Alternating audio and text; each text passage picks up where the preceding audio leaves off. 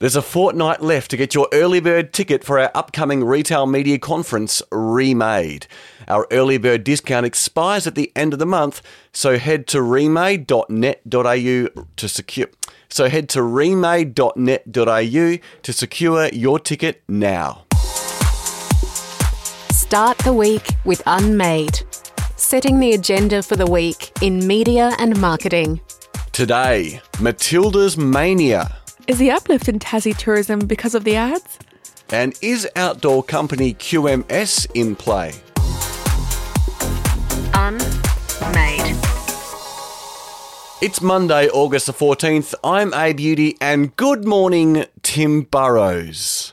Good morning, Abe. I'm talking very close to the microphone and very gently to try and save what remains of my voice, which was last seen at Olympic Park, shouting at the big screen as the Matildas went through before I went into the stadium and then watched England see off the Colombians. So it was a big day, but I'm afraid it's left me a broken man. Oh, dear. And Sedja, hello. It was a different voice I heard this morning. How are you? How is your voice? It's excellent. And so is my weekend. I, on Saturday night, got tickets to go to the Sydney Symphony Orchestra with a friend, and we saw Diana Ross perform Ross Edwards. It was really brilliant. And there's something about an orchestra, isn't there? Just so dynamic and lush and just so enveloping, wouldn't you say? Well, it was even more spectacular because literally just a few moments before the orchestra was set to begin, the Matildas had won against France. The entire auditorium just erupted into the entire concert hall was just cheering and yelling, and it was such an incredible moment of unity. And Abe, we'll come to your weekend a little bit later in the podcast because there's a relevant moment to do so. But where shall we start this week? Well, let's start with the game that everyone's talking about, Australia v France on Saturday night. Tim, let's talk it through a media and marketing perspective. What were the ratings like? Well, truth of the matter is we may never know exactly. You know, as I say, if my example where I was in Cathy Freeman Park at Olympic Park, I reckon I was in a crowd of at least 30,000 people. We were all watching the Optus stream, so that counts as one stream. And if you think about people in pubs all around the country, in opera houses, in Sydney anyway, not necessarily all around the country, then people with out-of-home viewing aren't captured in the OzTam rating system. So that's the caveat to the numbers I'm about to share. The reach of the match was 7.2 million, so that's sort of within the kind of the traditional broadcast rating system, and that averaged across the night 4.17 million, which makes it easily the biggest rating sports show of at least the last decade, maybe since the Sydney Olympics. And easily the number one streaming event in Australia, with Seven saying that on 7 Plus, 472,000 streams. And whatever Optus, who have the main rights, did, they don't share their numbers, but they did say that it was their biggest non-exclusive stream ever and their third biggest stream of all time. So some huge numbers. So it wouldn't surprise me if we were knocking on the door of 10 million Australians watching on Saturday night. Seven must look like geniuses, though, for getting the rights so cheaply. Look, I think the main thing that can be James Warburton, the CEO of Seven, can be accused of is being a lucky CEO. He got all of his bad luck out of the way a decade ago when he was in charge of Channel 10. He inherited Seven, about 3 years back, just before the pandemic, with terrible debt problems. The pandemic came along and gave him the chance to restack all of his costs and, save the company from teetering on problems with paying back its debt. And now this comes along. But no, they're not geniuses. They did not expect this themselves. There was no one at Seven who was predicting this sort of phenomenon. They got very lucky. The Australian are predicting that, or are suggesting that Seven only paid something like maybe $4 million to sub-license the rights from Optus, who are the main rights holders. Now, the other thing to bear in mind around this is that they jointly sold the advertising rights, so it's not necessarily the case. There hasn't been transparency on how the arrangements for the selling of the ads and how the revenue is split actually was settled, but so it's not necessarily the case that Seven made as much as you might think from the advertising. I suspect that as well as that reported 4 million, there might well have been an agreed sort of share of the advertising going to Optus as well. So yeah, but I guess what Seven has credit for is having the relationship with Optus, that they were the ones that Optus chose to partner with. So what does this all mean, and what does it look like for the next set of men's rights? Yeah, that's coming up, and you kind of expect why. So over in The Age and the Sydney Morning Herald today, they're reporting that FIFA are ready to start talking this week while they're in Australia to the networks about the rights for the Men's World Cup, which is 2026, so 3 years away.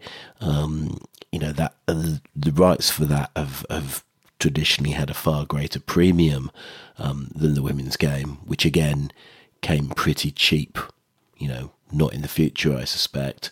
But yeah, you'll definitely see a greater interest, probably greater competition to certainly the likes of Optus, but for the Australia men's games, which are protected in the anti-siphoning, that means a free-to-air battle, which SBS has usually gone for. They've, been the long-term supporter of soccer or football, whereas 10 and Paramount have come in on A-League more recently.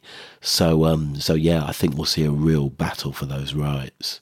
And it does make sense. You would have thought if for 10 to bid, because it kind of, as you say, they've had the A-League, it would make sense for them to have the jewel in the crown. But what are the chances of that? On this is the question without notice. What are the chances of them bidding and winning on the men's rights, do you think? Look, I think what they do have is the track record of supporting the sport. They know it. They've been supporting it both through Paramount Plus and streaming the A-League. The downside is they have struggled to deliver big audiences. Now, whether that's a 10 thing or an Australian soccer thing, I don't think we can really know unless it pops up somewhere else. But it sort of feels like if there's any justice, then it should be Paramount who gets it. Next, Tassie tourism on the up. Unmade. Next, we turn to today's Australian. They've been talking to Tourism Tasmania's Chief Marketing Officer, Lyndine Cleary. The Come Down for Air campaign by BMF is being credited with some big visitor numbers. Abe, how do you like this representation of Tassie? Look, Tassie coming down for air, I mean, it is the place where fresh air is. And interestingly, there's a lot of billboards around Tassie talking about the off-season, so encouraging locals to kind of venture out in the off-season, a season that's traditionally quiet in the wintertime. Everyone hibernates, it's cold, but it's some of the best time to get out in Tassie. On the weekend, I was at a village, an old hydro Tasmania village, established in the early 1900s, called Tarraleah, almost the middle of nowhere, but it is absolutely breathtaking. And it was set up as part of the hydro scheme to get water out of the highland lakes and force it down, essentially force the water down the huge drops of the mountains through pipes, and those pipes get narrower and narrower and narrower, and that water builds up huge pressure, and it generates, it makes the turbines spin to generate electricity. So Tasmania is 100% renewable energy, predominantly generated by hydro. And it's interesting, these villages were all set up in the early 1900s, massively bold scheme to build. But now, of course, once it's been built, you don't need to have workers there anymore living in harsh conditions, and so they turned into tourism ventures. Where I was staying on the weekend was this beautifully restored lodge built in the 1910s, where all the kind of the well-to-do, the engineers, the politicians would come and stay, not the workers, while this scheme was being built. And it was an amazing place to stay. They've rebuilt it. There's like 150 whiskies to choose from, and beautiful open fires and luxury leather chairs. Not to say that I'm a luxury first classer everywhere I go. What was funny is we were the only guests in the whole lodge, and in the town it was completely deserted. It was like a bomb had gone off, like an apocalypse had happened. No one was there. We were the only ones around. It was so surreal. Well, that sounds like a Tourism Tasmania fail right there. And I thought to myself, we're in the off-season. Where are all the tourists? So, I mean, I was absolutely loving it. It was a beautiful place, but there was no one there. So for me, I think the off-season message probably isn't getting hit home as far as it possibly could. Well, the numbers say that, Tourism Tasmania recorded an increase of like 60% in visitors compared to the previous year. But do you think that's just a consequence then of general post-COVID desire to travel?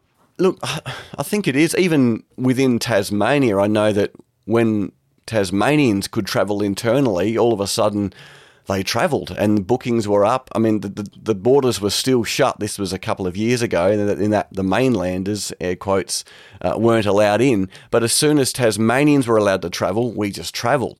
What long-term effects do you think the campaign might inspire? I mean, Tim, you're someone who is enjoying and living in Tassie. What are your thoughts? Yeah, I found myself as listening to you and said you're talking there. I was thinking of a piece that Mark Ritson, the marketing columnist enfant terrible, and another fellow Tasmanian occupant, he wrote a piece right at the start of the pandemic when Tasmania closed its borders about how good this would be for brand Tasmania, this sort of sense of purity, the fact that not even COVID's there. So I'm not sure whether that's had a long-term effect, but certainly that was something he predicted. And are the two of you noticing greater engagement with Tassie businesses where you respectively live?